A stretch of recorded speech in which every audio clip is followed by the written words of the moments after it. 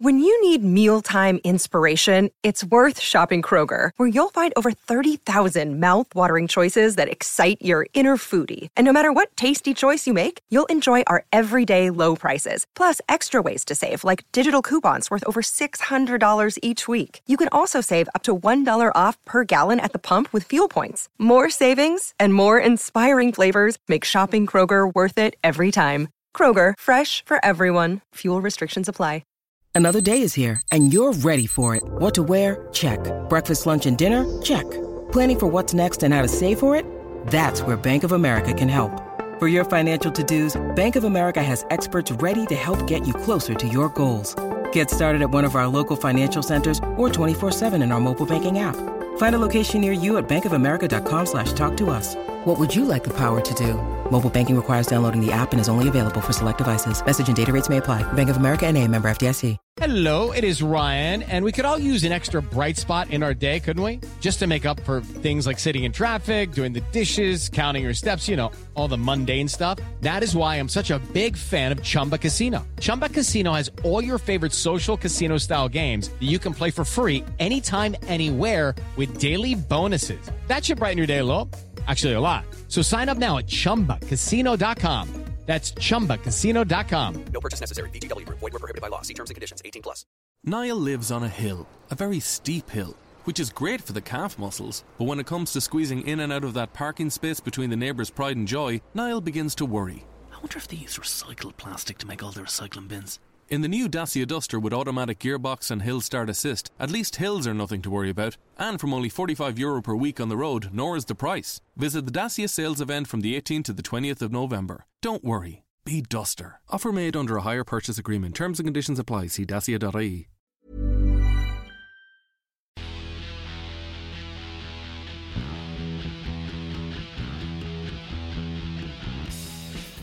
Hello everybody and welcome along to a very, very tardy episode 74 of the bloodandmud.com podcast. Your sweary pipe bomb of rugby knowledge. I am Lee Calvert, the editor of bloodandmud.com, and the gentleman over there is... And I'm Josh Gardner of rugbyshirtwatch.com. I nearly came in a bit early then, which is ironic, given that we're late. Well, hey, yes. And together we invite you aboard our great river barge of barely concealed rugby discontent. You are all welcome here, one and all. Thank you very much. You can get in touch with the pod, or each of us individually. We can get in touch with me at bloodandmud.com, or Lee at bloodandmud.com, or bloodandmud.com, or at bloodandmud, and lots of other things. And what about you, Josh? It's at Josh Gardner, or indeed at RugbyShirtWatch, rugbyshirtwatch.com, where you shall indeed find literally constant new bloody shirt reviews. I was going to say, it's been a busy week, hasn't it? It's been a busy week. I don't mind telling you, it's fucking relentless at the moment. And yes, so make my efforts worthwhile and look at my shitty website. Will do. Yes. Right, I've just gone to the wrong page. Right, anyway, so this pod is available on Apple Podcasts and Acast and lots of other different places, and you can leave your reviews on Apple Podcasts as well. And we've had a review here. Ooh. It's from Adam Rees. Does this one count? I mean, in Apple's eyes, yes. So yeah. He says he's on his way back from New Zealand. Anyway, he said indeed. He said, I've been waiting since episode 1 to review this pod, but I had to wait for the right moment. Given most of the pop culture references are on pod 80s and 90s themed, I imagine 69 Dude will be an important moment for Lee and... All right, you wanted this on episode 69. We've missed it completely. I'm sorry, Adam. No.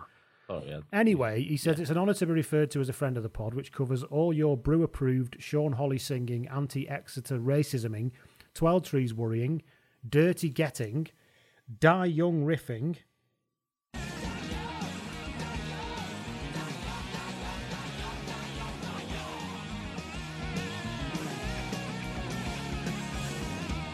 That's right. Reese Webb hair worshipping rugby news, opinion and nonsense that highlights the game's positive and pours condescending scorn on the condescending scorn and sweaty metaphors on its negatives. It's basically a rugby club for people who don't like people who go to rugby clubs. I like that. Okay, fair enough. But I'm sure people out there do go to rugby clubs, and I used to go to rugby clubs quite regularly and probably still do, so it's not a problem, but I know what you mean. I 100% know what he means, and I agree wholeheartedly. Now then, where are we going to go to next? We are going to go to the fact that this week, we've got coming up, we've got a bit of news as usual. We've got a review of the big game from the weekend. You may have heard about it. Yes, Maybe there was a even little talked bit of about rugby it. at the weekend. You may have even talked so, about it in the what's probably feels like about a week since it actually finished, and we're only just getting round to it. And we're also going to do shit good and a few other things. And wherever else the conversation takes us, those of you who follow us will know that it takes us everywhere. This is our... I mean, we should have like a remote control car and Ludo and shit, shouldn't we? Because this is... Yes. Indeed. Is it our final one of the season? I think we're still deciding, but it could be because the season is over in the Northern Hemisphere, as it were. I mean, unless you just want to know what we do when rugby isn't on, which... Yeah, just it's not think about the tangents we would go on if we didn't have actually any proper rugby to talk about. So, can you imagine? So if it's not, we might do one next week, just a bit of a wrap up of the season. But then again, we might not. But then we don't. Unlike some podcasts, we don't continue through the summer because, frankly, I think it would make us a lesser podcast if we did. Because by the time the season started again, we'd probably despise each other. So it's best to. I mean, it's always best if our conversation has some sort of structure, because God knows what would happen if we started just sharing our honest feelings about one another. I mean, Jesus. And you see, it's already happening, ladies and gentlemen. You can hear it happening. We're already drifting into a total... There's a real undertone. But before we came on, Josh, we were talking about this is our full first season as a pod. I know it might seem like longer, but we started last season just sort of towards the end of the World Cup. So this is the first time we've gone from the beginning of the season to an end, and we thank every single one of you out there who listens, stays with us, contributes on Twitter, because believe me, it is the greatest joy of my life, this. I'm sorry to overcook it a bit. Not my kids, not anything. But, I go to work, I do a normal job, but this is what really makes me happy, and I hope we make you happy a little bit with our misery. It is undeniably a very fun way to spend an hour and a half on a Monday evening, or indeed a Tuesday evening. And I hope that you find it a fun way to spend an hour and a half with us when you're doing whatever else is you're doing. So thank you very much. Most definitely. Somebody got in touch on Twitter, and I remember it, but I can't find the tweet, and I'm really very sorry. Please let me know if it was you, who said that basically Itoji should now go into the rugby lexicon as a word for clapping at something you really shouldn't be clapping about. I do like that. Yeah, he's Itojiing him. Yes. He's just, I don't know, something like, as he was convicted of murder, the accused, the guilty man, disgracefully Itoji'd in the direction of the victim's family, for example. Yeah, I mean, I'm sure he probably won't appreciate that particular. No, of all the things he wants to be remembered for, he won't be that, will it? But yeah. But frankly, if he doesn't want to be remembered for excessive clapping, then he needs to stop clapping quite so excessively. Yes, indeed. It's silly now.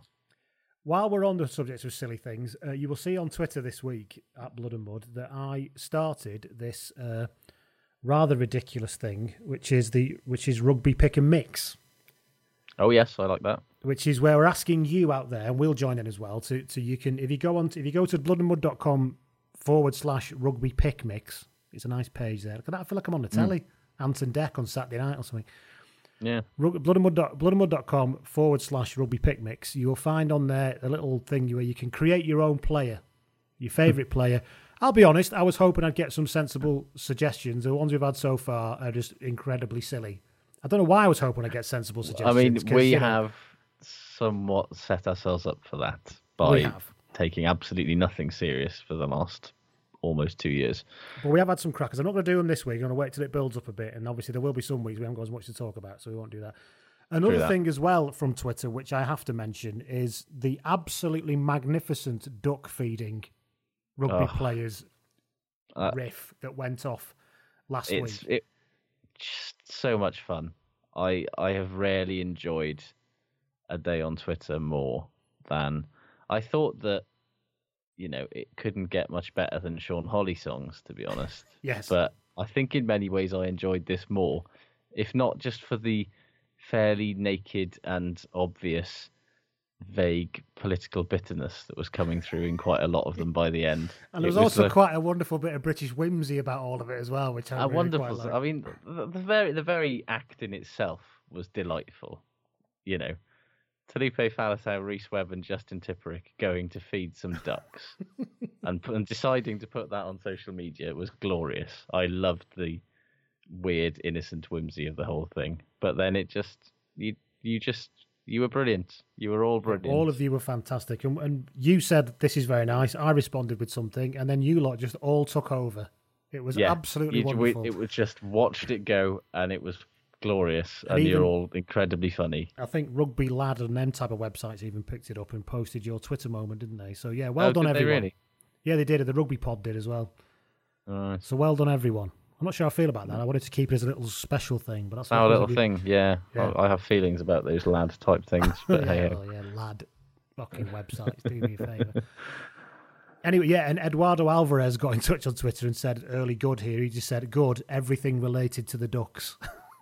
Yes, you're right, Look, Eduardo. In a dark world where, in a dark moment in our sport where things are always seeming to be more and more ridiculous and silly all the time, it's quite nice to have a little bit of innocent whimsy with a sort of vague political bitter undercurrent occasionally. Indeed.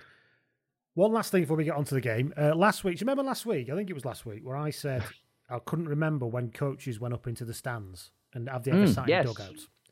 Well, one person got in touch saying that Clive Woodward was on the touchline in 2005 and it was yet another thing that they slagged him off for. But Owen Tucker emailed me and said, reference to your question about when coaches started watching the game from the stands instead of the dugouts, I think they've always been in the stand. If you go back, there were no dugouts. The coaches and replacements sat in the stand. I remember seeing Derek Quinnell almost flattening a copper as he ran down the tunnel at Cardiff Arms Park when he came on as a replacement in his first cap to win his first cap for Wales against France in 1972. Now, one, that's a great story, Derek Quinnell flattening the copper. Two, you are older than I imagined our listenership to be. If you remember that from 1972. Yes. It would be fascinating to see what the age of our average listener is. I'm sure some wonk somewhere can tell us, but I don't. I certainly cannot. Yes. Who on earth has the time to do that shit? Right then, Lions, New Zealand, third test. What did we learn from this game, and anything else that we want to talk about? Really. Shall I start by saying what I learned is that losing your mind in a car in Monmouthshire while listening to TalkSport is not the best way to experience what was frankly one of the hugest sporting occasions, certainly in our sport, of the past 15 or 20 years. Yeah, I can imagine not, to be honest. I mean, yeah, if I think I said earlier on in the tour, I had a morning of having to listen to TalkSport in one of the midweek games, and it was a chastening experience and a sobering one. Ben Kay's all right. Yes. But Andrew McKenna gets very overexcited and is really, really preposterously one-eyed. Yes, and doesn't really seem to know anything about the sport, which is weird. And randomly shouts. Yeah. He hasn't mastered that commentator thing where the timbre of your voice should only go up when something is literally definitely going to happen. Yeah. But he gets excited whenever the ball makes it into the wide channels. Yeah. Or he doesn't actually build you up to how excited he's being. It goes from like, it's going left, it's to Davis, it's through, Watson's away on the wing, sort of thing. There's no sort of like build up to it. It just explodes out of nowhere. But, he gets paid to do this shit, and we're sat here bitching about it, so he obviously knows a bit more than we do. Definitely. Yeah, but as a link to that, and then you can have your go, what I will say I did learn is that watching a game without simultaneously disintegrating mentally is recommended. Because I watched the game last night.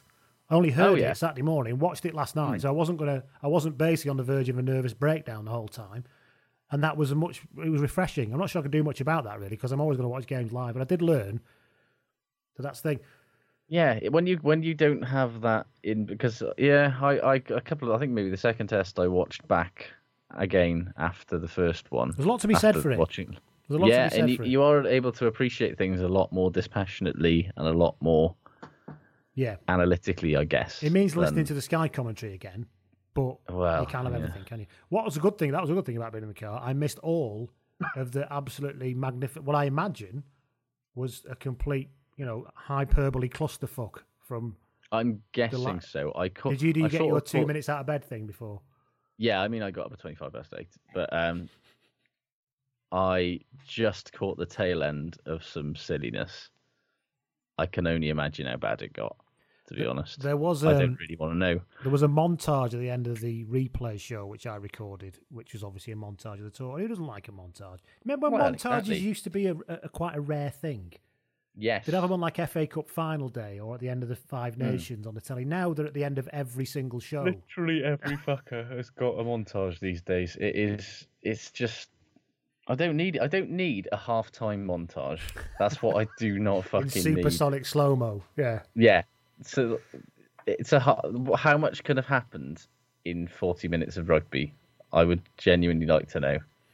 But anyway, the reason why I mentioned the montage is that it didn't bode well. It wasn't. It didn't bode well because front and centre and larger than life in the montage was Mr. Haskell, and I thought this does not bode well for the DVD. But we shall see. Yeah, I see. I weirdly have sort of completely suppressed it from my brain now, but I do feel like the level of hyperbole and silliness before the game was such that I sort of was like, well, fuck this, I'm going to go up and make a cup of tea until literally the moment it kicks off.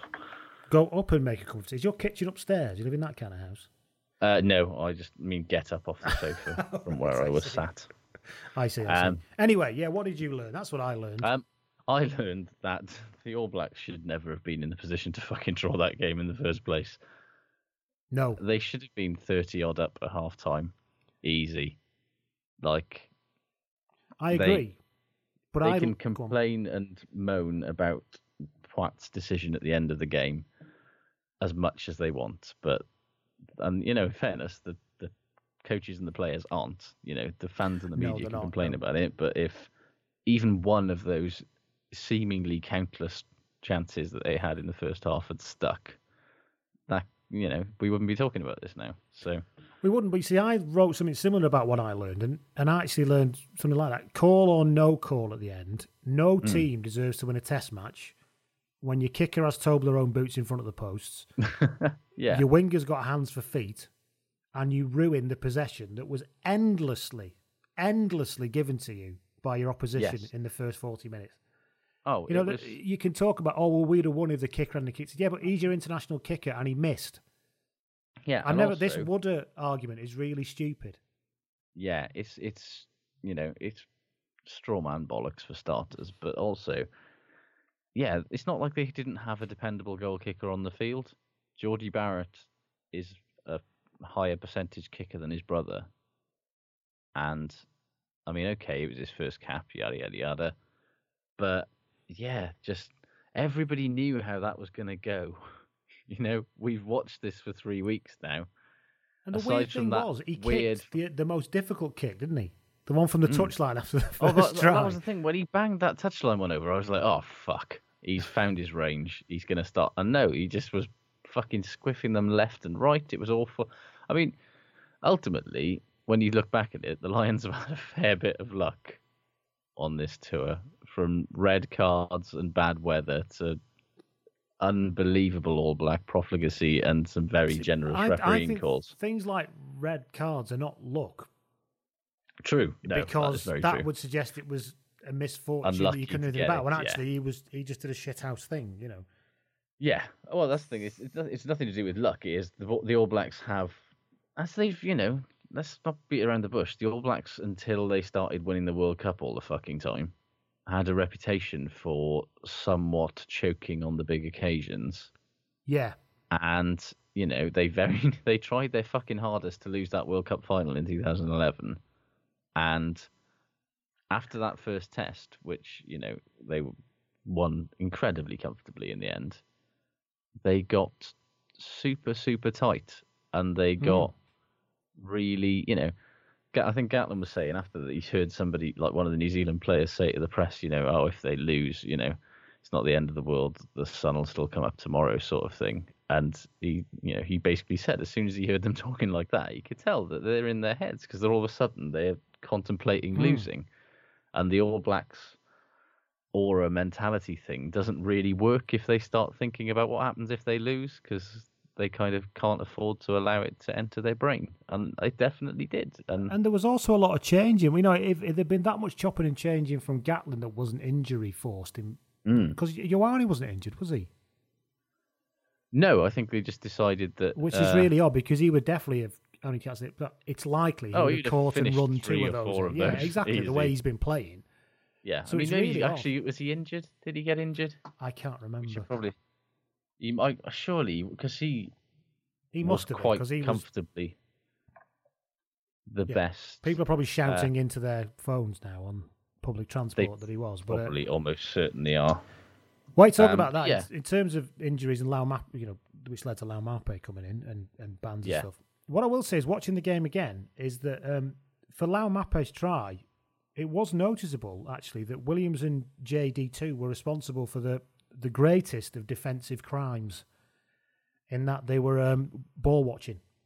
Massively if you watch it again, the ball goes sailing over and they've got their heads cranked over the air and they're both probably jogging about a third pace while watching the ball loop through the air. And actually, they'd have just if one of them would have just looked at Laumape and actually gone like the clappers for him, then before he got the ball, they could have covered him. Probably. Yeah, they probably before he even got the ball, they could have covered him. But which should have, would have, could have. It's difficult, but yeah. It was interesting. And when Williams had a largely horrible game anyway, let's be honest. Oh, God, he was bad. Like, realistically, I like Liam Williams a lot. But aside from a couple of breaks, including obviously that one in the first test, he really hasn't been that good. Like, under the high ball, he has been defensively suspect, to say the least. And... yeah, I wasn't really that, like, was he really doing that much more than Lee Halfpenny would have in his, maybe, I guess. Everybody has a pop at Gatlin for saying he's not a fullback and I don't see him as an international fullback. And then actually when you watch him drop ball after ball after ball from a high... and it was you do start to think, well, so many maybe, balls. Again, Gatlin is onto something, as much as we'd like to see him galloping all over the place. Yeah. And there is an element of focus on what a player can do, not what he can't do. But really, as an international fullback, you have to be able to capture the ball. Take a high ball, yeah. And I'm sure he hasn't always been this bad at it. I don't remember there being times that he was dropping stuff all over the place. He maybe just had a bad day. He just had a bad day, I think. But well, he had a bad couple of weeks. He did. Yeah. It seemed every time, like, I mean, obviously in the second test, the weather was fucking dog shit. But every time he goes up for a ball, like, yeah, it is. He's sort of like, how is this going to go? It's like the anti-Rob Kearney. Anything could happen. I'm sure that the great Saracens Matrix won't be very happy watching that. Well, that's the thing. Are they going to play him on the wing in a Chris Ashton replacement style, or are they going to play him at fullback? I mean, probably both. But I think after watching that, they'll fancy him on the wing, won't they? Yeah, definitely. Other things I learned. Sam Warburton is the best captain on the planet. Oh, wasn't that glorious? Regardless of how the decision came out in the end. He talked the ref out of giving a game-deciding penalty. Like, he literally Jedi mind-tricked him. And he does it so politely. I know, because he's he's such a nice man. And he's got such a good way of, like, he carries himself so well and with so much authority. It's like refs are just like, oh, okay, yeah. Well, yeah. Like, Ken Owens should be buying him fucking beers or bars of chocolate or whatever it is that Sam actually enjoys for the rest of time for that. Because, I mean, everybody's had their fucking 2 cents about that penalty decision. I honestly think it probably was a pen, to be honest. A lot of people are talking about letter of the law and all that kind of stuff. All I can say is that 99 times out of 100, that's given as a penalty. Yes. Now, if that's not correct, if you follow the letter of the law, all right, fine. Then why? Let's be honest. 99 times out of 100, is it not? Is it? Yeah. It's given. Why is it? Why isn't it the opposite way around then? Now, it could be. It needs some clarity on it then. Now after this, and maybe it will have. Yeah. But yeah, I just, you know what? It became so tedious. I stopped listening after a while. What I will say is, regardless of what the outcome was, I think I'm going back to my old hobby horse. Using a TMO in that scenario was fucking stupid. It shouldn't be allowed. No, I'm sorry to keep, but actually, they said, "Will you check the TMO?" The ref said, "No, I'm fucking not checking the TMO. I've given it. It's not foul play. It's not." Therein lies the power of Sam Warburton. But even if, I bet if Sam asked me, I probably would though.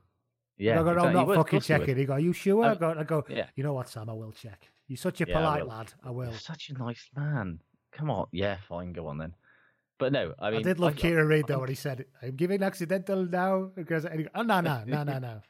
It's in the rules. No. Yeah. But he had that Tony Blair face on. He Well, did. He went full Blair at that point. I was didn't he? delighted. Big He had, cheesy like, grin the and eyes dead sort of eye. went wider. And he was like, nah. No, look, I Yeah, stand by. his I stand by eyes the went decision I slightly made. wild. Yeah. The eyes just went slightly wild. As Oh, if no. all of Kieran Reid's unbelievable niceness and politeness was right on the verge of... And still never cracked, though. Still never cracked, but that was the moment where he was right on the verge. It was of just tissue going, paper that was about to go. Kidding. Exactly.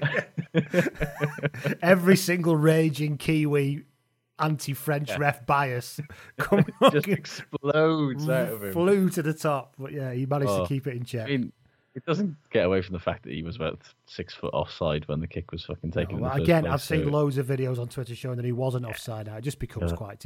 All the angles are wrong for all of it. I've even seen videos being sent to me that suggest that Ken Owens wasn't actually in front of Liam Williams when he caught the ball. If you look at the lines on the pitch, it's just like, look, do you know what? I'm very glad it's a third test, really, because I just can't. I couldn't take any more time. Imagine everyone can shut up. What I will say though is I'm delighted because Ken Owens did not deserve to. No, it is kind of oh shit moments, wasn't it? It's like oh shit, and it's like drop the ball. Because everyone would have. It was, if a ball comes near you, you catch it, and I always feel for players when that happens. Especially Ken, because he would throw himself on a ball in front of a herd of wildebeest if it was there to be won, wouldn't he? So, and the way that he just sort of grabbed it for a split second and then just went, oh fuck, and threw it, as if he was just willing the ref not to notice the fact that he had quite obviously held it in his hands for about a second, was great. But I would have been heartbroken for him if that was the way you lose a test series, because he didn't deserve it. While we're on this, what I will say is that what I really do learn, what I've learned I really do would like to learn actually, is I really want to know what Jerome Garces said. Yeah. We Jerome? Something silence. Yeah. So we've done a deal. Right, it's accidental offside. Yeah, why did he, was he just basically saying, I just want you to know that whatever decision you make here is going to go badly for you. So... I want you to know that I have a very, very large bet on this coming as a draw. So if you do, I will cut you in. I will cut and then he you says, in. so we have a deal then? Yes. Accidental offside. Sorry, that's a terrible aspersion to cast on the referees of the game. It's of course not true, but it would be fascinating, especially as Kiwi fans are going fucking apeshit about what was said here. It was probably nothing. It was probably him going, good fucking luck, mate, or something in French. Of that. Yeah, in French. And he decided to mute it so that the word fucking French would not be broadcast over the airways. However... You've created a massive merd cloud for yourself here, Romain, is what he said. They really have, haven't they? Yes. Yeah. Other things that I just something I learned, but something I kind of looked back and thought about. It was very weird how the All Blacks quite obviously adjusted their game plan from normal to cope with the Lions in this series. Like, they usually just play their game and they're not really that bothered about, the All Blacks will turn up and be the All Blacks and they don't really care about what's on the other side of the pitch. But, they picked wingers that were basically there to combat the Lions' kicking game and defensive line speed. Like, was that really the best way to do it? Like, if they'd have just played players like fucking Damien McKenzie and Ioane and just gone full fucking Harlem Globetrotters, I really can't understand. They would have had too much for that. Why they didn't do what they did in the first test for the next two tests. Yeah, it's almost like and they it wasn't got a like the bit... Lions did something incredible to stop it. They just stopped doing that running off Aaron Smith thing that they did in the first test, which was so effective. They didn't even try it and have it rebuffed. They just stopped doing it. It was really strange. And like in the third test, they decided, like, instead of getting the ball to the back of the scrum really quickly like they had in the first two tests, they were sort of trying to keep it in there and trying to like drive and do the power game thing. But then at the same time, they were doing these super quick to the middleman lineouts that worked very well. Like they were just obviously trying, or like it was almost like Hansen got a little bit cute and a little bit clever for his own good. Like if he just picked, I mean, I know they had injuries, but if he just picked the most Harlem Globetrottery throw the ball around All Blacks team imaginable, like they showed in the first test they couldn't fucking hack it when, and they showed it in this third test. Well, yeah, if some passes had gone to hand and stuck, but then it would have been all over, wouldn't it? Yeah, 100%. And I just kind of think maybe they got a little bit in their own heads a bit, and yeah, looking back on it, it just seems odd, because you can bet your ass that they're not going to play like that against South Africa and Australia in a month's time in the Rugby Championship. They'll just play like they normally do.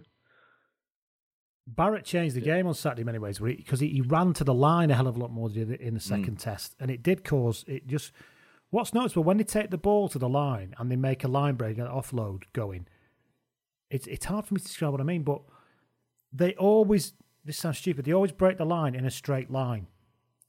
They seem to hit the line and offload, and then all three, you'll find three players come through running in perfectly straight lines, like some kind of trident, running straight through. Yeah. And basically then you can pass whichever way you want, and then obviously that surveyor drops the ball, or they scored off one of them.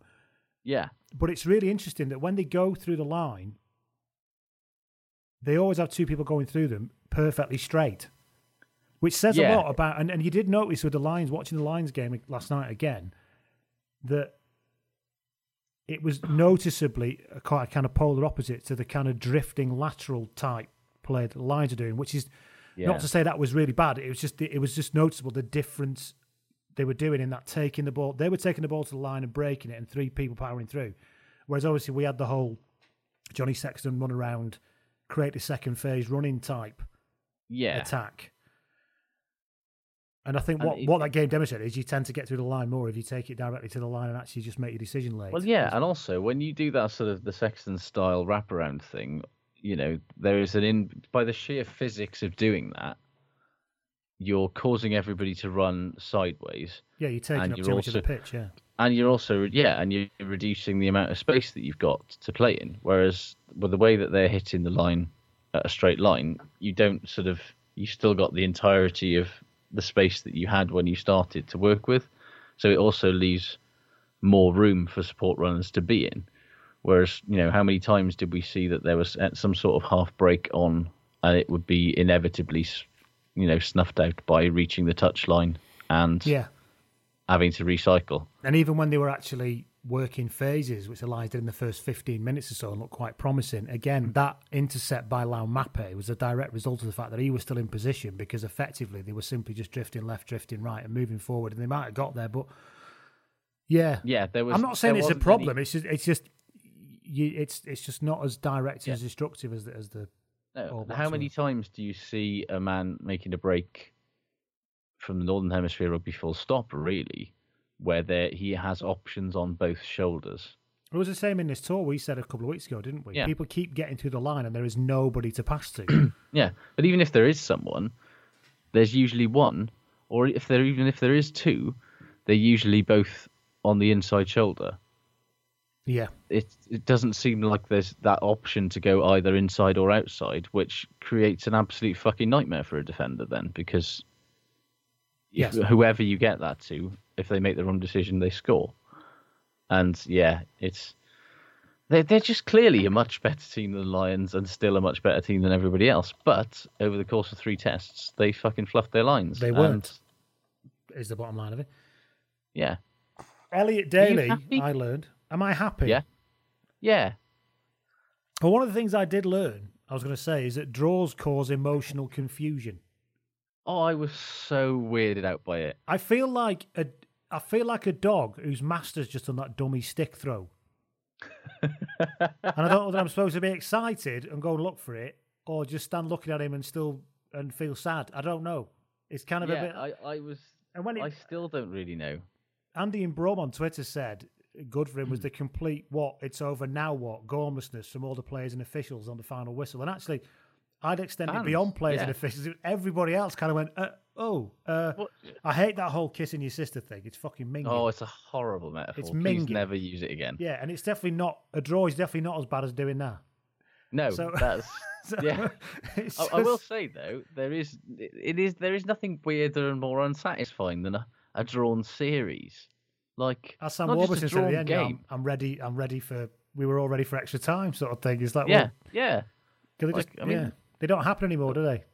No, I mean, this is why I don't two like games cricket drawn, that much. 2 games drawn on a tour. On a tour, so they ended up with, what was it? Played for 1-4, lost 4, drawn 2. Not played 9, lost 9, like Jamie Wall said might happen. I think he was slightly tongue in cheek when he said that, but somebody has been in touch saying, "Are you going to get that New Zealand bloke back on again?"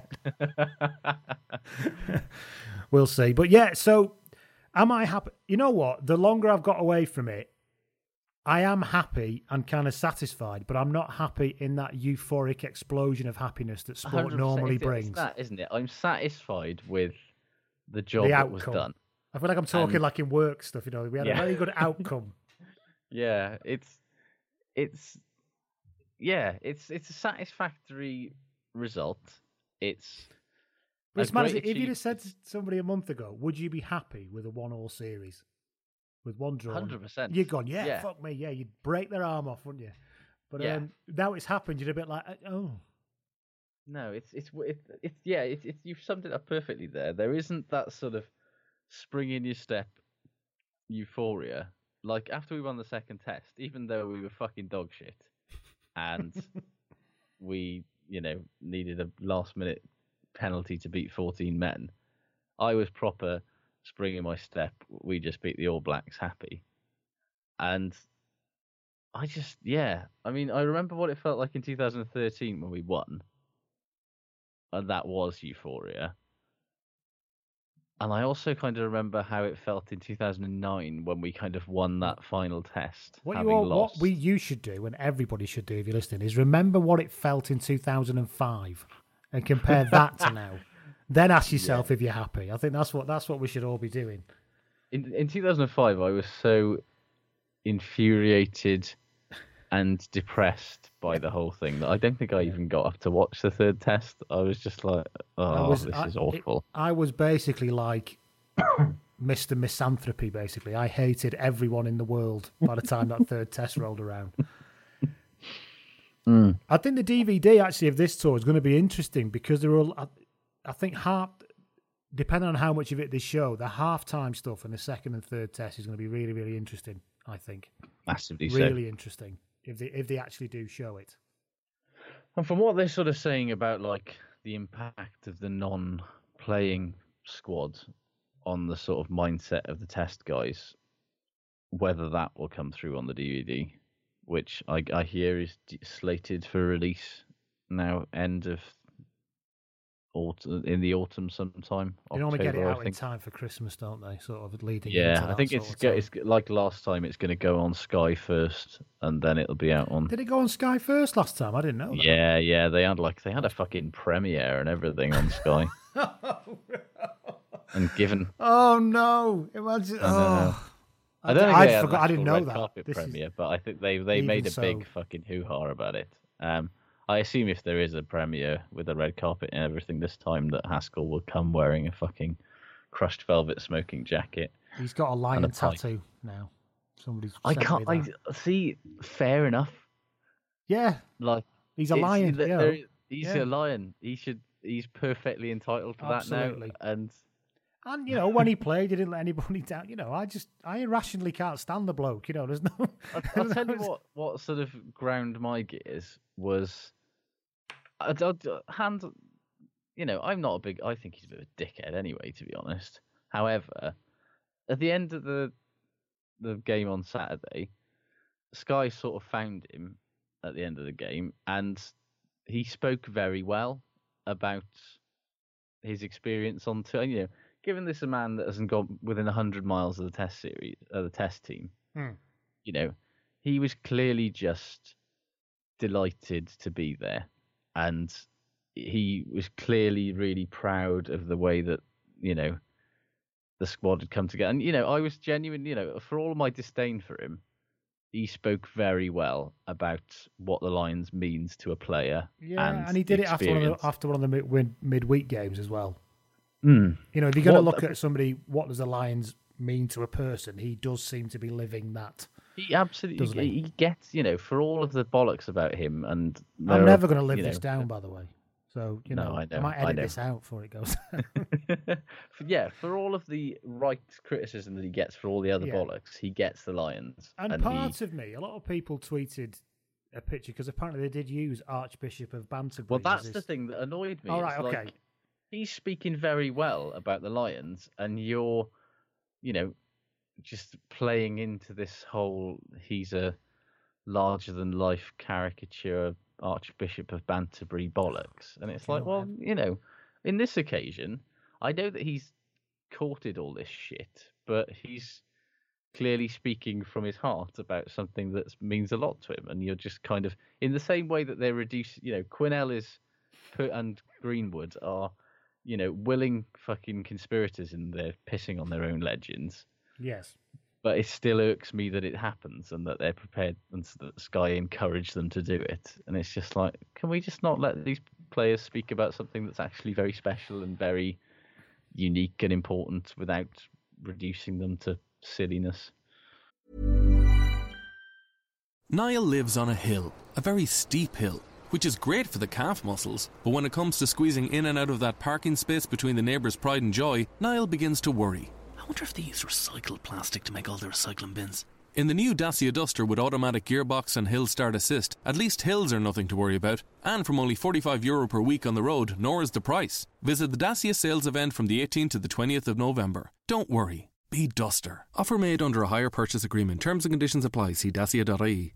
As more sectors across Ireland are reopening, the COVID-19 pandemic unemployment payment is changing. If you're currently receiving this payment, the amount you receive will change from the 16th of November. To find out more about how these changes will affect you, visit gov.ie/PUP changes. A Government of Ireland initiative brought to you by the Department of Social Protection. Well, that's quite enough of that. Here's what else I learned. Elliot Daly has stones the size of a Winnebago. Oh, good Lord. Yeah. What a kick, by the way. What a fucking kick that is. And actually, outrageous. It's easy to forget that on the quiet, he's played all 3 tests and looked perfectly at home.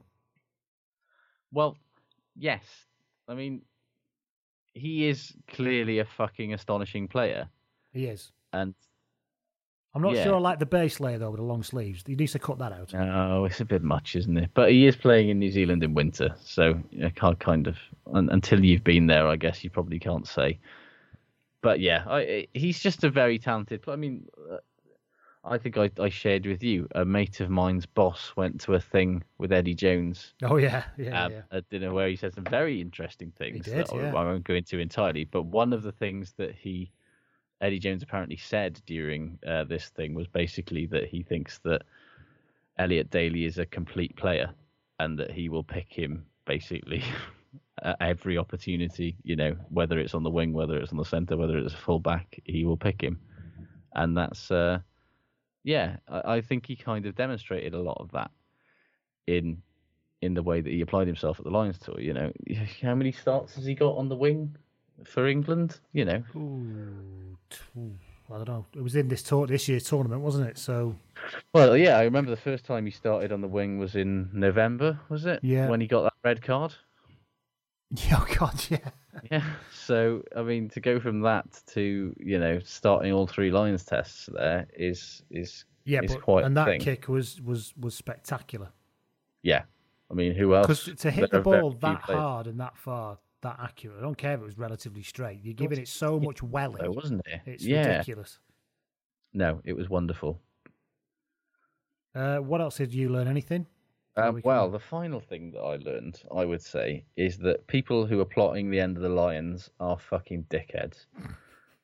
whether it's parochial grumblers or fucking money-grubbing club owners and coaches, anyone who's saying anything other than whatever it takes to carry this thing on, we should do it because it is the absolute pinnacle of our sport, is an arsehole who needs their head looking at. Yeah, because as much as, we get endlessly fucking pissed off.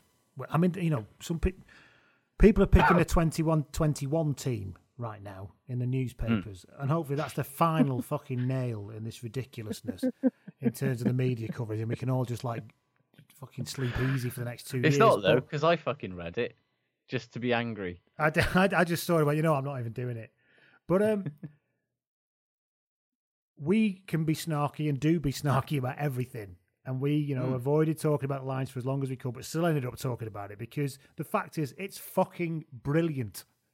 Yes. And even if the game, and they weren't, I remember saying before, when Paul Williams was on, it's not about whether you lose, it's about whether you're humiliated or whether you create good rugby that people want to watch. And if that series, 2013, we could do comparisons, but if you think about 2019, 2013, and this one, 2017, they were all fucking brilliant rugby products. If we're gonna go down that line and take the romance out of it, that's stuff that people want to keep fucking buying. Yeah, and I want to keep watching desperately because it was bloody and all the stuff that's around it, all the stuff. That you forget about what it is. Just seeing them tapping each other on the head and stuff. I love that shit. The way that Jonathan Davis love that shit. When Jonathan Davis creamed Geordie Barrett and sent that kick flying into touch, and the way that people from all different nationalities, but not Scotland, obviously went running over there to congratulate him. Sorry, 100%. And hopefully they can. I want to see Scottish people starting for the Lions. I'm sorry, I'm taking the piss a bit. They will be next time. They would have been this God, time they should be if this not time. for Conor Murray's elbow. If you try to tell me on any planet Gatland would have picked Liam Williams ahead of Stuart Hogg had he been fit at fullback, there's no way. I don't want to go into that. It's too fucking depressing. But the fact is, next time, Scottish people in the Test team, it'll be fucking marvellous. Yeah, and there's not going to be... It's going to be the best... people forget that, the last two that we've had are, the two pain-in-the-arse ones. It's the getting up at 9 o'clock on a Saturday morning or getting up for 8:30. This next one, they'll be kicking off at, 3 o'clock on a Saturday afternoon. Yeah. We'll be able to fucking go down the pub. They can kick off in the evening, midweek and everything. You won't have to, somehow swing some flexi at work and stuff. It's going to be brilliant, and I cannot fucking wait already. And it is my favourite thing about rugby by far. I fucking love the Lions. Yes, and as you say, the best bit about it for me is just seeing everybody that dislike. They hammer 7 shades of shit out of each other in the Six Nations every fucking year, and then for 6 weeks every 4 years. Their teammates in the most taxing rugby environments on the planet. We had a bit of an glorious exchange. to see that. We had a bit of an exchange last week, didn't we? About I told you, we were saying about what a shithouse he's becoming, and you were saying, but it's brilliant playing, and he's our shithouse sort of thing. I said, well, yeah, he is until next February when he becomes my shithouse again, and you will but. No, there's no other sport that does it, is there? It's just glorious. At no point am I sort of sitting there as a Wales fan and ever rooting for, English players in football at an international level. It's it doesn't a lot of Welsh people work do that shout way. for England in football, though. It's odd. Really? Yeah, I did certainly when I was growing up. Yeah. Odd. Anyway, lots don't. Don't get me wrong. I'm not saying they all do. I'm not trying to use that whole. They were all speaking English till I came in. At that point, thing. there was some sort of association thing. They were all speaking English till I walked in the pub. It's like, really. I had somebody say to me last week. I went into a cafe and they were all speaking. Well, hang on, how do you know we speaking English when you weren't in there? That's just a very fair point. You weren't there, so how do you know what they're speaking before you went in? And anyway, it's their first fucking language. Why are they going to speak what's effectively a second language of theirs until you arrive? It's fucking stupid. And I'm English. It's just stupid. Anyway. Yeah, you're actually in a situation where you could come across this on a daily basis. Yeah, I could be wandering into places all over the shop and having people changing the way they speak just for me. It's hilarious. Anyway, we Yes. go off on a tangent. So that was what we learned from the weekend, and I think the main thing is what we learned is we fucking love it, and we want it to come again and again and again. Game Shall we forever, talk please. about a combined team of the series? Yes, because I'll let you run with this one. It kind of feels fitting, given that was one of the loveliest things about the whole tour was that everybody getting up on the podium and sort of mixing in together. Yeah. That was just great. And yeah, it sort of made me think, well, what would your combined 15 from the 3 test series rather be for the tour? And I mean, it's mainly New Zealand, but it was more mixed than my one. Certainly was more mixed than I expected. So I went loose head, Joe Moody. Okay. So I think he's been very solid. I mean, I would have put Mako in there if not for his second test insanity. Yeah, I think if he hadn't had that for half an hour in the second test, he'd have been nailed on, really. Absolutely. But again, his carrying on Saturday was remarkable. Oh, it was him and Furlong as well. Jesus, Yeah. he was a powerhouse. Well, Furlong's my tight head, obviously. Yeah. He's a phenomenal player. I went with Jamie George, a hooker, actually. Mainly because Cody Taylor has been wonky as fuck in the line-out. Yeah, I'd agree with that. I was going to say that I'd agree with that because Taylor did the eye-catching pick-up to score the try and didn't do anything wrong really in the loose, really. But actually, and Jamie George, the end of the second test in particular, was a real powerhouse. Yes. That and the fact that the line-out's one of the best things that the lines did, and he's a huge part of that. And he played 80 minutes a lot. Yeah, he did, and yeah, I think it has made he's put his hand up for Eddie Jones. Let's face it. 4, Todje, obviously. Yes. 5, Sam Whitelock. Sort of. I don't wish to be harsh on him, but it's kind of like, well, like I can't think of another 5 lock that's kind of. Just Alan Wynne Jones has had a couple of good games and a all right game. I think you could put either Whitelock or Retallick in there, and it'd be fine. Yeah, it would be fine. They're both clearly fucking brilliant players. They lost their way a little bit in the second test, but I think when it comes to Retallick, you can leave that 4-5 thing and just not worry about it. If you had told you Retallick as a lock pair in, doesn't fucking matter what number they're wearing, does it? You'd be totally fine with that, wouldn't you? I think you could just about get by on those two. Yeah. Yeah, probably. 6, Warburton. Yes. Comfortably.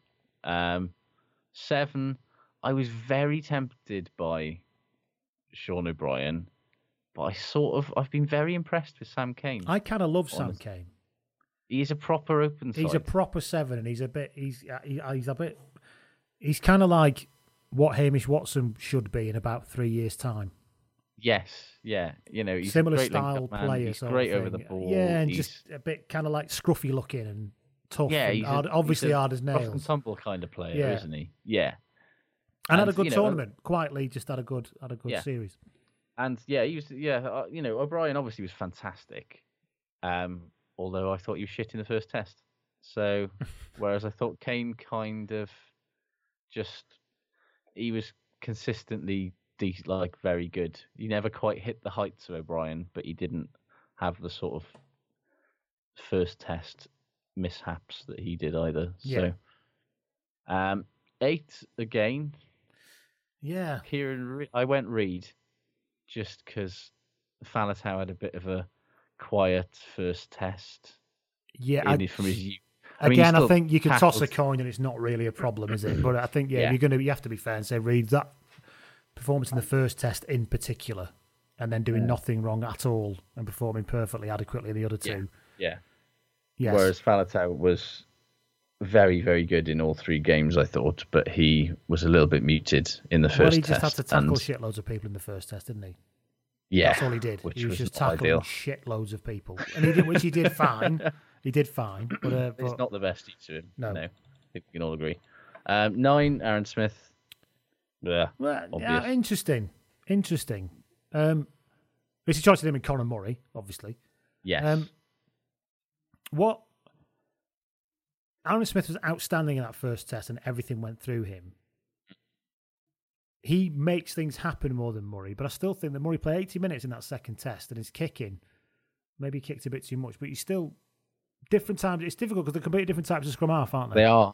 I sort of lean towards Smith just because he was all, and particularly in that third test as well, he is just always making things happen, and he's always causing problems, and he's always setting the tempo that, when he is playing well, they're playing well generally. And with Murray, he played very well, but it was a very hard one. I think it just becomes I think it really would boil down to a choice when you try not to be when you're doing this. But for me, it's kind of, well, who would you want as your scrum half? And I think I'd want Aaron Smith, really. Yeah, it's the same. If you're giving me the choice, you'd want Aaron Smith, wouldn't you? Yeah, and if you'd had a 10, you'd want Beauden Barrett. That's, for all of his wonky fucking goal kicking. Yes. He's still responsible for most of what was good in this series. Yeah, 100%. 11 wing, I went Ioane because I definitely got Ioane. I didn't play the third test, but he was the winger that. Yeah, in 2 tests he was the player that caused the Lions more problems than anybody aside from maybe Beauden Barrett. He. Yeah, I don't know. Yeah, he, and as much as Elliot Daly did very well, I think, and obviously that fucking kick on Saturday was ridiculous. Like, if you're going to compare impact. Well, if you want a winger to be a winger, yes, then you want Ioane. You don't have a winger in there to kick 53-metre place kicks, do you?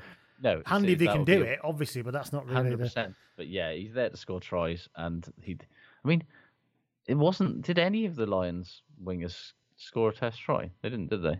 Well, it test try, no. Could I say defence? Tommy Seymour scored a few tries. Yes, he did. Yeah. But not in the tests, obviously. No. And obviously that's partly down to New Zealand's scramble and wide channel defence being very good. But also, Daly got very close, didn't he? But then O'Brien. He did get very close. And it was a funny one. I went for Watson on the other wing, to be honest. But it was kind of by default. How can you pick somebody who can't stand up? We'll come to this, but I think I've been very impressed with Watson on this tour, and I think, he's still quite raw, but he just offers something a little bit different. He's a very, very, very classy athlete. Yes, he's as natural athlete as you will ever see. You obviously remember, you like American sport, don't you? You remember Bo Jackson? Yes, the baseball he is a Bo Jackson type. He is a Bo. You remember there's that clip of Bo Jackson where he's running back in. Is it right field he played? And he's running back to catch the ball, and he catches it, and then just nonchalantly runs up the wall and back down again like a free runner, and then just chucks the ball back.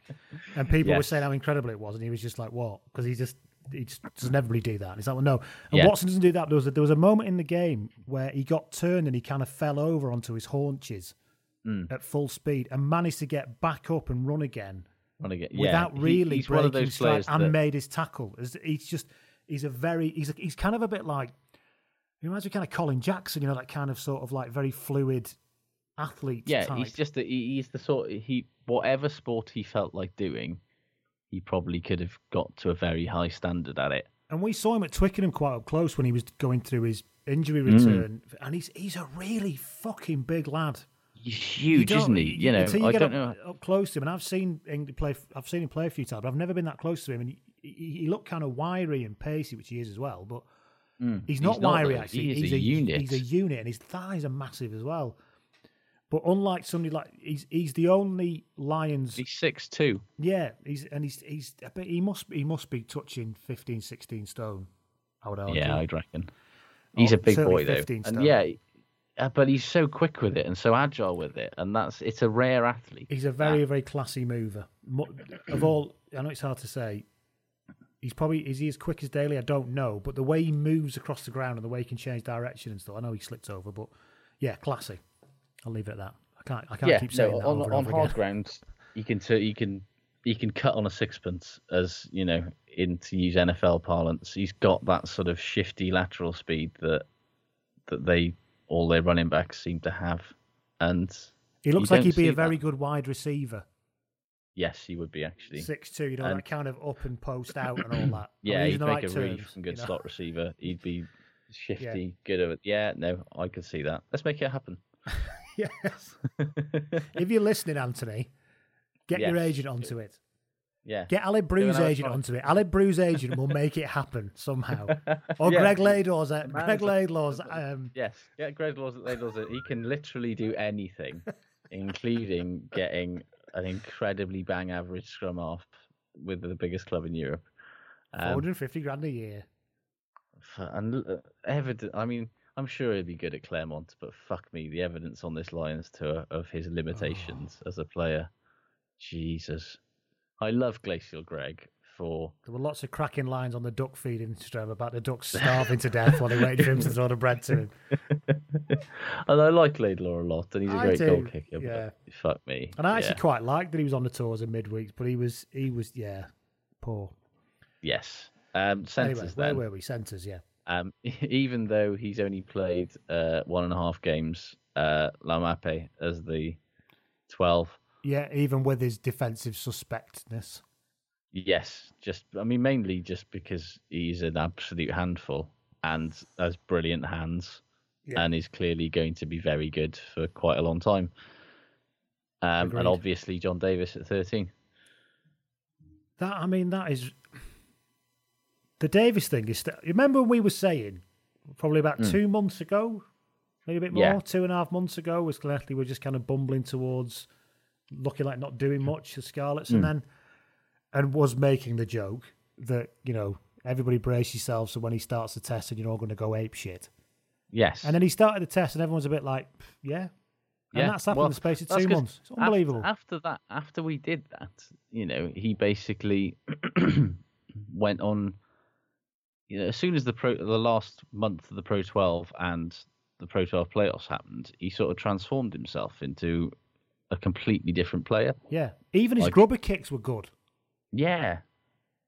Like, friend of the pod, Paul Williams, I think, in his Rugby World column today, said that he looks about, he's lost about 10 or 13 kilos in terms of mass.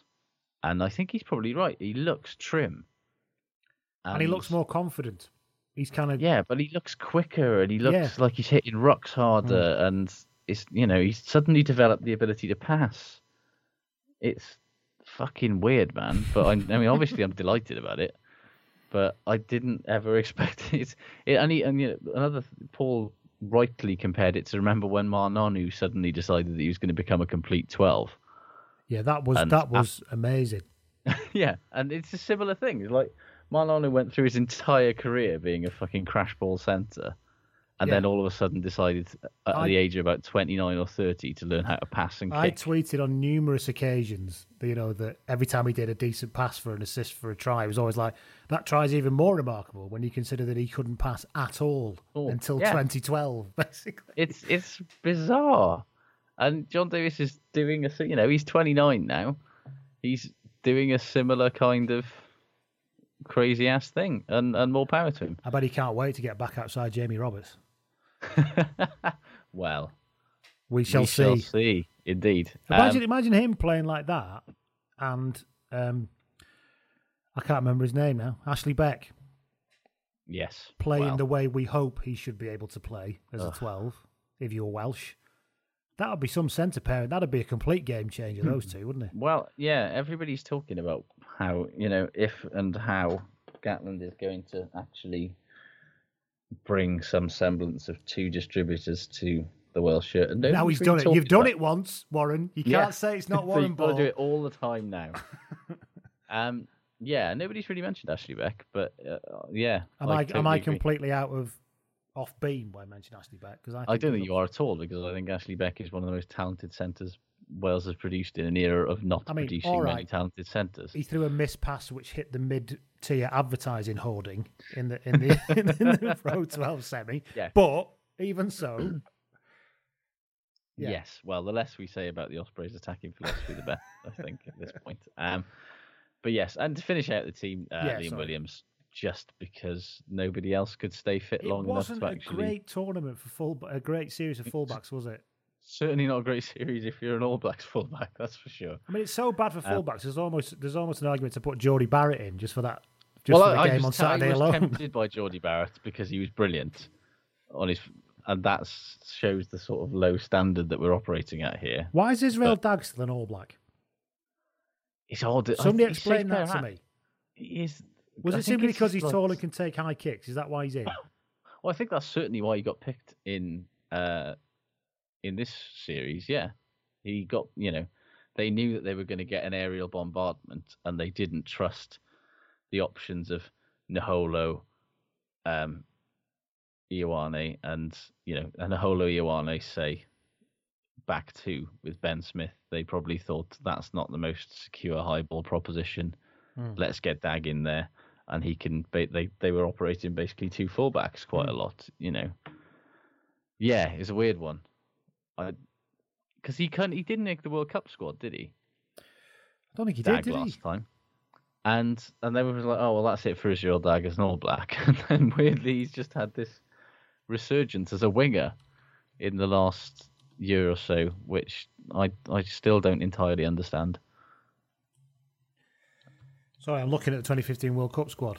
But Yeah, no, I'm pretty sure he didn't make it because I remember being surprised. Let's have a look.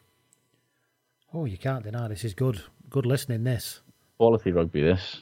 We'll edit it out, some light music, it'll be fun. Do you want me to put some Rocky music on when I'm doing it? No, you've been told about Quite that. frankly, no.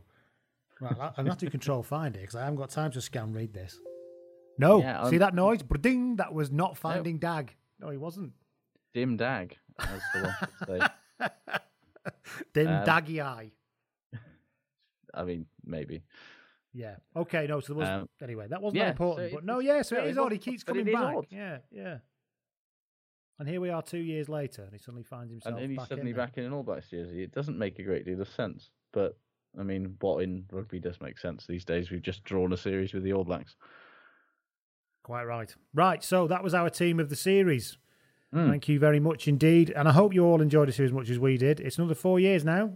And hopefully, Yeah. the way South Africa are going, and with Mr. Erasmus coming back in, they may actually have something resembling a rugby team that isn't some kind of travelling circus by then. I'm So, pretty sure they will, to be honest. I think they're looking like they're some of them getting lads they're back to bringing it. through that we've seen. All right, it was against a completely batshit and useless French team, but it's... Well, yeah. So there you go. So let's talk about, before we go on to shit good, let's talk about some news, shall we? Ooh. Kyle Sinclair was arrested. Wasn't he, though? Oh, Kyle. I mean, You can take the lad out of what South better London, but you can't take South London out of the lad. and what better metaphor for his entire tour? Because he has basically been... Yeah, It's amazing he hasn't been yellow carded on this tour. He That's has all I'm been gonna on say. the edge of totally losing his shit from Yes. about 3 seconds into this tour. And yet, bizarrely, he finally comes a cropper 12 hours after the test finishes or whatever. And he's one of those people who I think because I'm not a very angry person, I can never understand people who are fully aware of their anger problem, but then keep getting fucking angry all the time. I'm assuming it's like a hormonal thing. It must be, because I know you might be laughing at that thinking you're not an angry person, you get angry about those things, but I'm not, Joe. I get exasperated about things. I like Yes. to take the piss out of things, but I don't actually lose my rag about Proper things. rage, Not really, yeah. no. And people who do, I'm always quite mystified as to, well, why haven't you sorted it yet? At least he's still quite young, isn't he? Isn't he? Yes, I mean, I'm pretty sure that he will get a hold of his temper at some point, but it is just hilarious that he has been on the borderline of just getting binned at any minute that he's on the pitch, and fights at any opportunity, and then it's all over now, Kyle. You can chill, have a beer, To be fair to relax. him, yeah, IGT Ian did say, which was a good thing for him, was a New Zealand Old Bill, for realising that Kyle Sinclair was just a lad on tour, dusting him off and dropping him back at the team hotel. Basically, I did enjoy that. Just Like, take him home, will you? get rid of We'll this leave it guy. at that. But I mean, to be fair to say, what a year he's had. I think I said this last week. Remarkable. And also, it's easy to overlook how he held up the scrum when he came on, because one of the big things Yeah. about him is He's his been impact very runner. good. And actually, that last 10 minutes, he did a hell of a job. In fact, scrummaging generally across this whole series Been has excellent. been really good. We've hardly talked Like- about it, which says a lot. No, well, it was slightly annoying that I think I mentioned that on Twitter at the time about halfway through the second half, and that was inevitably the first time in the tour that we had a load of reset scrums and penalties, and it was just getting to that point where A, everyone was fucking tired, and B, everybody was cynically trying to get any kind of advantage that they possibly could. But yeah, for the rest of the tour, it's been broadly very good. And I mean, as an England fan's point of view, it must be pretty good for you to think, well, our England's starting hooker and tight head were not on the Lions tour, and England's second choice hooker started all 3 tests, and England's second choice tight head got ahead. He's not of renowned for first scrummaging. choice. Yeah. And Dan Cole didn't get a sniff of the Test series because of Carl Sinclair, and yet Dan Cole is starting for England. So it's going to be a strange thing altogether come next February. It is odd. It's almost like Warren Gatland's tried to create some sort of selection problems. I mean, the November's coming, obviously, but it'll just be it'll be interesting to see what happens in autumn and through into September about what they do, especially with how can you look at Hartley over George now, and George can turn around and say, "I just started 3 fucking Lions tests against the All Blacks, mate, and I only lost one of them." And what were you doing? Yeah, and you were involved in some just about beating Argentina. You were involved in some test. kind of insanity modern art project with Argentina. And actually, while we're on that, in terms of what this tour tells us about going back to places, does it give you any hope as a Wales fan about Gatland and Howley's game planning and attacking plans? I fucking hope so. But the thing is, we said this last time they were in because Wales were in New Zealand last year. It looked quite promising. Yes. Then it all turned to absolute dog shit, didn't it? Yes, it did, and I hope so, because if Gatland wants a third bite of the cherry / wants to be in charge of the All Blacks after 2019, which is all of a sudden totally not out of the question, Wales can't be shit for the next 2.5 years. No. I don't think he should be a Lions coach again. I think 2 tours is enough for anybody. And that's nothing against him. I just think it should just be somebody else who's doing it. Well, I think if he doesn't get the All Blacks job, then maybe he will. Because I think it's almost certain he's going to finish with Wales after 2019. He'll go back to New Zealand, probably coach Super Rugby down there if he can't get the All Blacks job, and he can see Bryn as often as he wants. He can see Bryn as often as he wants. He can be at dinner every night instead of having to be down the phone. I'm getting emotional. It's again. Too much. Don't go back there. Yeah. But yeah, if he wants to continue to demonstrate his legacy as one of the better coaches of the modern era, he can't sort of go out with Wales being stuck in the past and shit. And they've demonstrated that there's an appetite. I know that you can't do the same things in all circumstances, but the fact of the matter is, this was New Zealand winter where it was fucking battering it down with wind and rain for most of the Test series, and playing playing a 10 at 12 worked, and playing a load of fucking attacking, exciting lads as the back 3 worked. And yeah, why is it so hard to get your head around that that's kind of what Wales need to do? And the problem is players, don't get me wrong, they haven't got Owen Farrell. No. But they have got Owen Williams, who is a similar he's cut from a similar cloth. He's a big lad. Has he transferred somewhere now? He's Gloucester. He's Gloucester, gone now. That's it, yeah. I knew he'd moved somewhere. And they've also got Reece Patchell, who's got a similar build to Owen Farrell. That would be interesting. That would be interesting. Because Patchell's played a lot of 15. And don't forget, played much 12. Bigger played pretty well on this tour. That's some He hope. did play very well on this tour, but by all accounts, Dan Biggar is not interested in playing 12. And I don't mean to play 12. I'm just saying that it's good news that Biggar's playing well again. And if you can get somebody to play 12 outside him, it solves. You haven't got 2 problems to solve, have you? True that. And the final point on this, how much is Andy Farrell's stock through the fucking roof right now, by the way? Well, it seemed silly when England didn't retain him anyway. I know they've got Paul Gustard and they've not had any problems with the defence, don't get me wrong. But Andy Farrell is the best defensive coach in the world. He does things in short periods of time that should not be possible as far as defensive organisation goes. Yeah, it's unbelievable. And it works. It seems to... Every time somebody rushes out, it just seems to work. Yeah. Because obviously it works. It's not luck, is it? If it repeatedly happens, it works. But interesting to see what Ireland do next year with him back there again. Right then, so that was... it wasn't. Sorry, I've forgotten the most vital piece of news that I forgot to tell you about. John James was in touch on Twitter with this piece of news. Andy Powell has been photographed opening the new Wetherspoons franchise in Brecon. He was in the Wetherspoons News magazine. Have you seen that magazine, Josh? You're a magazine man. Have you seen Wetherspoons News? Wetherspoons magazine. I'll level with you. I'm not a big fan of it, or indeed its politics. However, I do love that the comment piece at the beginning of every single one that you see when it's out every 3 months is that fella who's in charge, basically hating on the EU and wanting Brexit and not liking taxes.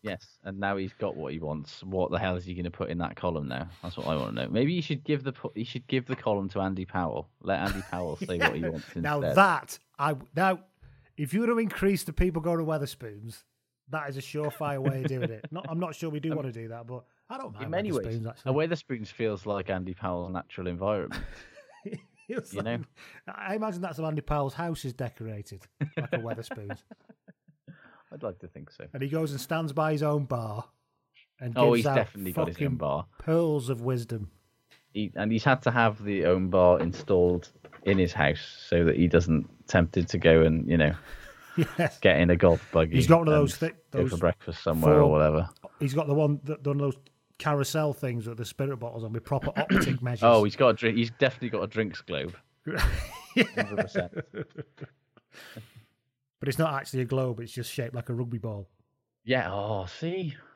That could be our first million right there. Rugby ball-shaped drinks globes. Nobody else steal that. That's our idea. This is like Grand Designs if it wasn't very grand. Right then, shall we finish with shit good? Yes. Hey, I was going to say we're belting along, we're not. It's an hour and a quarter in. See, doesn't time fly when you've reached the end of a long season? Let's go shit good. Let's do shit first, because you always say that anyway. Yes. I've got shit from... Is Jerome Kano... Is it Kano or Kaino? But anyway. Kaino. Did you also see that thing about Samoan pronunciations on Twitter this week? I feel very bad about it. We got copied in. I apologise for all of the ones that we've got wrong. I'll be honest, I've not had a chance to read... Some of them I was getting right. I've not had a chance to read all of them and memorise them. This is like my nasal mutation test in Welsh when I was 15 at school. And you've got to remember, I just moved from Lancashire. So imagine that, trying to do a nasal mutation when you've just moved from Lee in Lancashire. Anyway... Kano. Yeah, sorry, I just had a terrible flashback to my move from Lancashire to Wales then. They misspelled my surname. They called me Lee Clavert.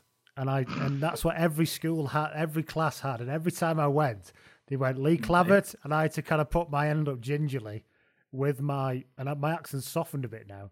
So I had to kind of go, my name's not Clavert, it's Calvert. They've put the L before the A. And I had to do that in every lesson of a new school in a new country. Tell you what, and people wonder why I've got a slightly embittered view of the world.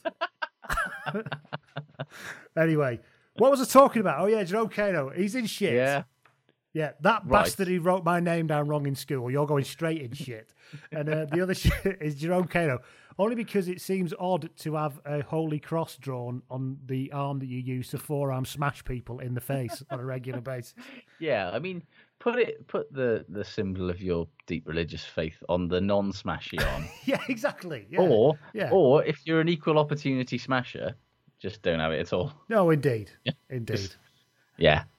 I've been, in a non-smashy sense, I think he is probably one of the most criminally underrated players the All Blacks have. Yeah, he's staggeringly good, isn't he? He's only shit. I've put him in shit for that because it made he is the absolute glue of that back row and of that pack. He is the only fucker that they've got in there, and he, he is. Because as good as Retallick is and as White, they're not fuckers, are they? Bastards. He is a horrible shithouse. And that is exactly like every pack needs at least one of them. I do love the idea that coaches might write down a list of forwards and go, "That looks all right," doesn't it? Somebody goes, "Well, there's no fucker in there, is there?" I reckon they do. They must do, mustn't they? Which is where Ross Moriarty's career Yeah, came exactly. The go-to fucker is Ross Moriarty for the next 10 years. 100%. Lions 2021. Ross Moriarty, fucker in chief, guaranteed. Yeah. Right. Anyway, where were we? Yeah. Shit for me. Owen Farrell in the first half. I mean, he kicked his goals in the second half, but holy shit, he was dreadful in the first half. Like shanked kicks, panicked, rushed play, bad tackles. It was like he was on a one-man mission to hand the All Blacks the initiative. It was hard to watch. Yeah. Owen Farrell ran 7 metres in that game. By the way. That's quite bad, isn't it? That was off. How many carries was that off? 4 runs, 7 metres. He also, this is well, it's not a good one, really. He conceded 2 turnovers, attempted 8 tackles, and missed 5. Oh, fuck me, really? According to the ESPN stats. Oh, that is. And that for him is really bad. He's supposed to, like, his dad must be fuming. Like, all the way on the plane back. Oh, it's going to be horrendous, isn't it? Oh, awful. Because I he's put him in coach. Sit together. Get back in coach, lad. Sitting next to me. I was watching the 2013 documentary before the third test, and I'd forgotten there's that brilliant moment where they're in training and Andy Farrell nails a fucking 50-meter drop goal from the right touch line that goes directly through the fucking black mark in the middle. And it's brilliant because of how pleased he is with himself. But it's also brilliant that I'd never noticed before, but in the background is Owen. I don't remember that bit. He's just got that sort of look on his face of, fucking hell, Dad. Why are you always showing me up at places? Well, and he says something, because after he's done that kick, because they've obviously been trying it, haven't they? All of them. Yes. And he launches one and does it. And he says, in his brilliant Wigan accent, he just kind of go, "Ooh, have that, Owley." Or something like, what do you think of that, Owley? And then you can hear Neil Jenkins whispering, saying, "Tell him you didn't get it. Tell him you didn't get it off camera. Make him do it again." Yeah. Have that, Owley. So, yeah. Liam Williams, 4 turnovers, attempted 2 tackles and missed 1. It's not a good day, is it? It's all pretty bad, actually, if you look at some of the tackling stuff. I think a lot of the damage was done in the first half, but yeah.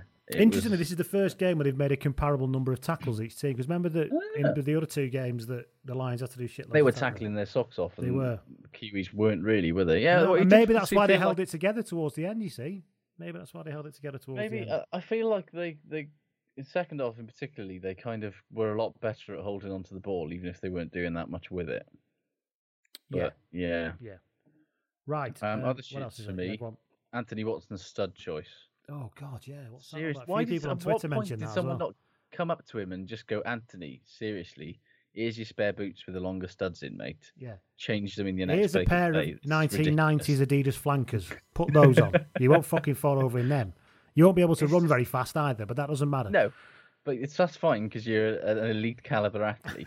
You're probably still quicker than everybody else, even in some fucking Adidas Kakari or whatever. People don't wear rugby boots anymore, do they? In the traditional sense of it, they might wear boots made by Canterbury and stuff, but they don't seem. I think there's probably an extra couple of. I think there's an extra couple of studs. Adidas these days. There's an extra couple of studs in a props front. Sole on the sole of a props boot. That's about it, I think. Yeah, I mean the forwards boots, like the Kakari, like every fucker wears Adidas. You'll notice that. Like, there are a couple that wear Under Armour or Nike, but most of them don't the Italians wear Mizuno? And a couple of weirdos wear Mizuno, yeah. I think WP Nell's all over the Mizuno, and he loves a bit of Mizuno. Yeah. Sam Davis likes Asics for some reason, but yeah, it's the forwards boots are still a little bit different, but the backs boots are. But there's no actual ankle proper boot anymore, is there? The kind of DM, the bucket boot. Well, some of the forwards, like the front rowers, still wear ones with a bit of ankle support. Do they? But some of them do, yeah, but like. But nothing compared to like they all look exactly the same, aside from Yeah, because you used to get ones that look different, didn't you? You used to get proper one, like Patrick ones that come halfway up your shin. Yeah. Oh, Patrick. God, that takes me back. And Adidas Koala, they were another one. Yeah, I remember getting stamped on by Patrick boots. We've all been there, mate. Oh, yes. But yeah, no, backs basically, particularly outside backs, basically wear football boots these days. They are. Oh, yeah. Yeah, including in they've got moulded things in them, and they're, they're just. Do they not check studs anymore? You don't have to line up with lift your feet up when he rubs his feet on your studs like they used to. It's nice you have to do that. Stud rubbing. Steady. Easy. Yeah, okay. Yeah. Any more shit from you? Yes. Whoever decided to use the big fireworks and pyrotechnics when Warburton and Reed were slightly awkwardly lifting the trophy together. And it was even more incongruous that Reed was wearing that daft hat. I know. He had that daft bonnet on, and they all looked a bit confused and not really know what to do. It was like a really sort of awkward dinner party, an awkward it really was. And then there was this party. sort of. I liked Sam Warburton's little jokey, trying to pull it towards him thing. That was funny. Bants. But then, it was awful. But then when they sort of awkwardly lifted it, that moment is thrust the trophy. Yeah, and cheer and wave. Euphoria in the air, and then the fireworks happen. Instead, it was yeah. And then Sonia McLaughlin comes on and tries to interview when you can't hear a fucking word she's saying. It was literally like someone at the New Zealand Rugby Union thought, you know what, we fucking paid for these, and we are going to use them. I don't care. And there was a brilliant bit where obviously they didn't expect the big firework thing because nobody'd won anything. And when the fireworks go off, you can see, if you look closely, CJ Stander shits himself. He's standing at the back, and obviously the confetti gun thing has gone off right behind him, and he jumps about 3 feet in the air. It's very odd, and added to such a surreal and weird atmosphere of the whole thing is confetti coming down on both teams, neither of them having won nor lost. The world's most inappropriate ticker tape parade was happening right there. It really was.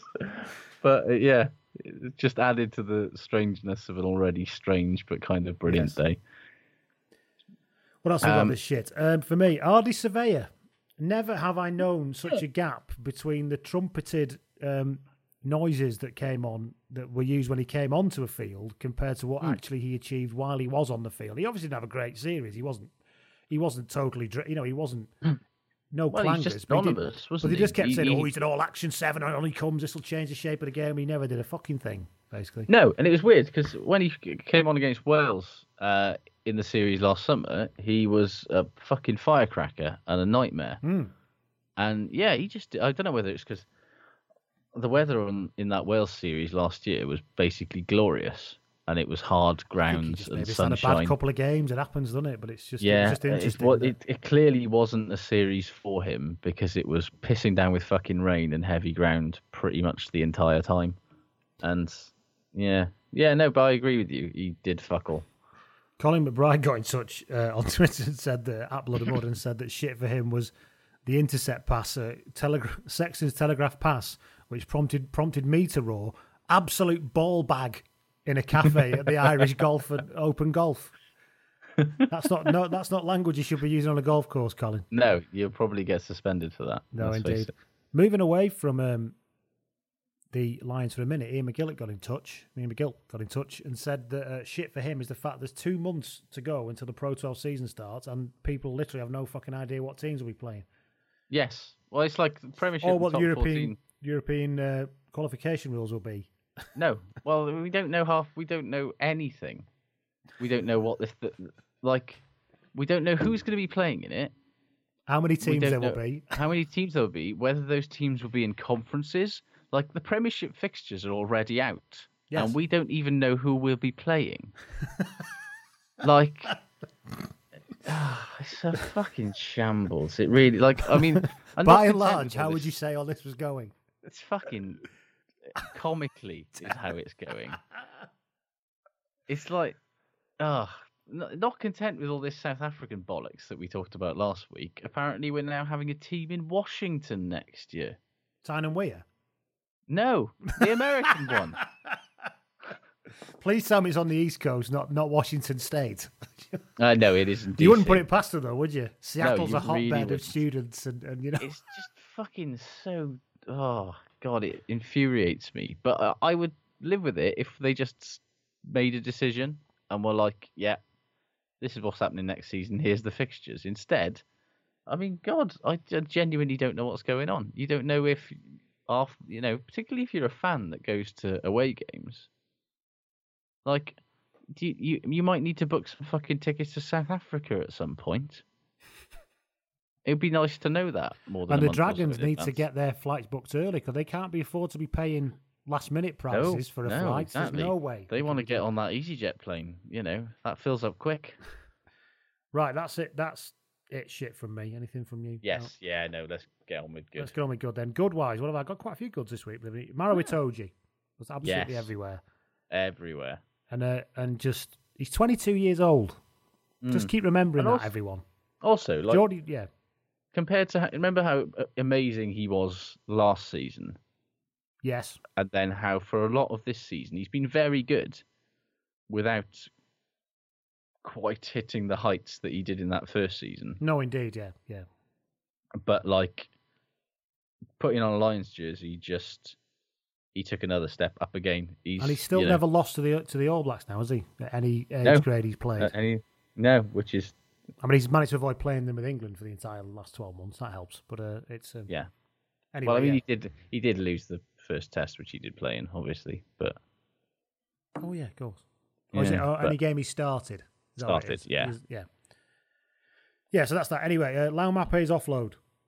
Oof, porn, Beautiful. absolute filth. Some player that Loved lad. it. If he can learn to tackle, he'll be golden. Oh God, yeah.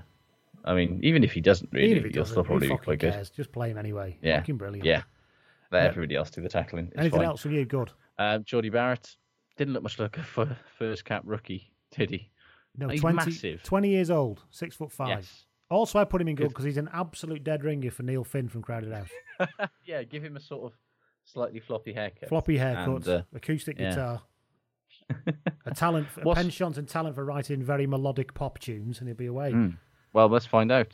Let's ask him. Yeah. Sean The- Holly the- songs, New Zealand version with featuring Geordie Barrett. The absurd thing is that Geordie Barrett could conceivably play the Lions again. He could, couldn't he? Weren't all three Yeah. Barretts on there? Scott came on, didn't he, at the end of the game? Yes, there were 3 Barretts on the field, but he is the youngest, isn't he? And yeah, he's 20 years old, so he'd only be 32. Did you watch that Beneath the Black documentary? I on didn't. Sky? I kept meaning to, and I missed I it. did, and it was nice. But what's particularly good, they went to the Barrett house, and they were talking about Bodie. You know, Get and off Jordan. with this fucking house. There's a production facility. Yeah, they said They it was a throwed in farm, in bats. inverted commas. He lived on a farm, yeah. But actually, he and it was what was so just crushingly awful but brilliant about it was just how lovely and normal they were. You know, this is this know. normal family who just took these 3 lads to a local club, and they just turned into this fucking powerhouse. And they all seem like they're completely emotionless on many levels as well, don't they? There's loads of. There was one point when I think was it Owen Farrell had a bit of a tug at Geordie Barrett into touch, or was it somebody? And he just stood up and walked off. Barrett, he's 20, you know. He just Yeah, it was Anthony. It was Watson. Watson And it at the was, end of the first half, he dropped the shoulder into him and That was smashed him over the touchline. and he just stood up and just walked off, you know. Yeah, I was expecting afters, and he's huge as well. He's 6'5", which is comically large for a fullback. But he doesn't move like it at all. No, he doesn't. Yeah, he's ridiculous. Yeah, he's very, very good. Who have I got? Paul Stridgen, Yes. also known as Bobby Stridgen, Hell. the Wigan conditioning coach, who, lest we forget, is the man responsible for conditioning Matthew Bastereau. Yes. So it wasn't really very hopeful when he was given the job of keeping the lads fit. But actually, this is probably the most healthy Lions tour we've ever had. Yeah. Is it? Well, the only players that have got injured have Hogg been... was a freak accident. Yeah, and other than that, you know, there was it was a very, you know, it was a massive shame about Ross Moriarty, but that was just a thing, you know. Yeah. North got himself injured. But generally speaking, all credit to him. They and weren't his team. test players. They weren't test. Aside from Hogg, they weren't players that were. And couldn't do anything about Hogg. It was nothing to do with conditioning, was it? No, that was just a freak accident. And he's kept them. And they've played for 80 minutes in every test match, and their intensity didn't drop. And only in that first game did the All Blacks have anything close to that 10 minutes of soul-crushing depression awfulness where they just blitzed everything. And so, it's very notable that didn't happen. And I think a lot of that's got to do with Lions' fitness and conditioning, to be honest. Yeah. Right. What else we got finally from good? The I'll fucking have you in the scrum in an Irish voice, which then led to a New Zealand penalty. That was quite good. Yeah, I enjoyed that. Apologies for any colourful language that you might have heard there. Yeah. Anything else from you, Lance? Sam Warburton. Yeah. We've already talked about how can we finally put to bed any idea that he's anything less than the best open side in the world when he's fit and got a couple of games under his belt? Because, Jesus Christ, in that first half, he was a man possessed. And he's, totally aside from being a fantastic captain, which he is, and a fantastic ambassador for the game, which he is, he's incredible. I couldn't say enough good things about him. Yeah. Well, we shall leave it at that because we've run on for quite some time. Indeed. We might be back next week. We don't know. If not, have a lovely summer. I think we should come back. Yeah, we'll come back next week. We'll do one more next week just to it. kind of box the season off, and then I'll go on a nice summer break. All right, mate. I'll speak to you next week. All right. Ta-da. Take care, everybody. Bye. Bye-bye. Niall lives on a hill, a very steep hill, which is great for the calf muscles, but when it comes to squeezing in and out of that parking space between the neighbours' pride and joy, Niall begins to worry. I wonder if they use recycled plastic to make all their recycling bins. In the new Dacia Duster with automatic gearbox and hill start assist, at least hills are nothing to worry about, and from only €45 per week on the road, nor is the price. Visit the Dacia sales event from the 18th to the 20th of November. Don't worry, be Duster. Offer made under a hire purchase agreement. Terms and conditions apply. See dacia.ie. Sports Social Podcast Network. Judy was boring. Hello. Then Judy discovered ChumbaCasino.com. It's my little escape. Now Judy's the life of the party. Oh, baby, mama's bringing home the bacon. Whoa, take it easy, Judy. The Chumba life is for everybody. So go to ChumbaCasino.com and play over 100 casino-style games. Join today and play for free for your chance to redeem some serious prizes. ChumbaCasino.com. No purchase necessary. Void where prohibited by law. 18+ terms and conditions apply. See website for details.